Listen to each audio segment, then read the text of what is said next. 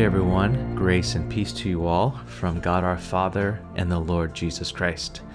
Today is Monday, April 13th, week 5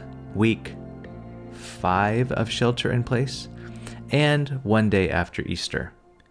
And what a strange Easter it was.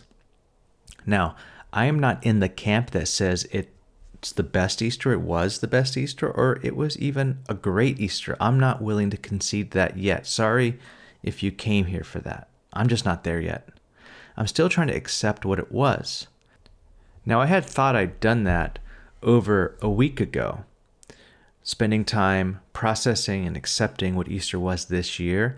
But what I think I was doing was I was harnessing creative energy, or maybe that was the energy I was feeling. I've been feeling a lot of that lately. And I think that covered over some acceptance. I thought I had accepted it, but now looking back and experiencing Easter yesterday, waking up this morning, I hadn't. I have not accepted this yet. I think if you're in the same boat as me, if you're waking up today feeling like yesterday just didn't do it for you, I think the thing that has given me comfort this morning is the reality that after the resurrection of Jesus, like the actual resurrection of Jesus, days later, like 8 days later, the disciples were still locked inside their houses.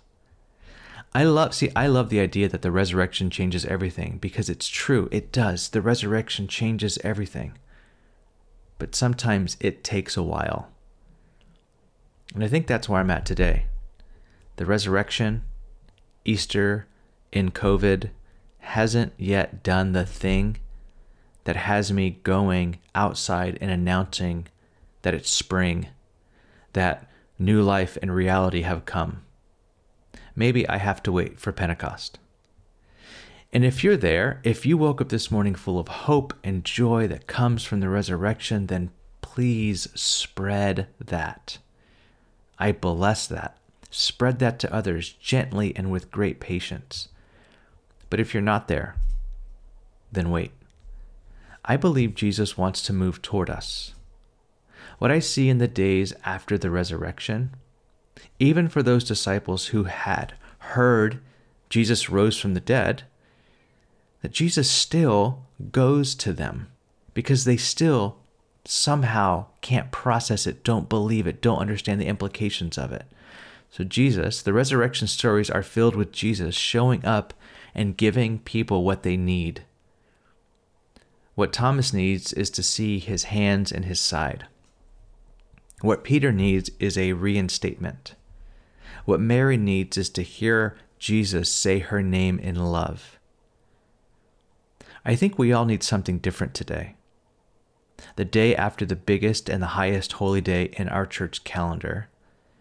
And I think Jesus can show up, as we talked about yesterday, through the locked doors of our homes and our hearts, and he can be among us. And I need that today. I just preached that yesterday, and I need it again today. So what I want to do is I want to read a part of a prayer.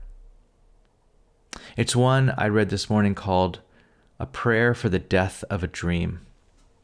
It's a fairly long prayer, so I'll just read you a very short part of it. It goes like this. So let this disappointment do its work. My truest hopes have never failed. They have merely been buried beneath the shoveled muck of disillusion, or encased in the carapace of self-serving desire. It is only false hopes that are brittle, shattering like shells of thin glass, to reveal the diamond hardness of the unshakable eternal hopes within. So shake and shatter all that would hinder my growth, O God. Peace be with you.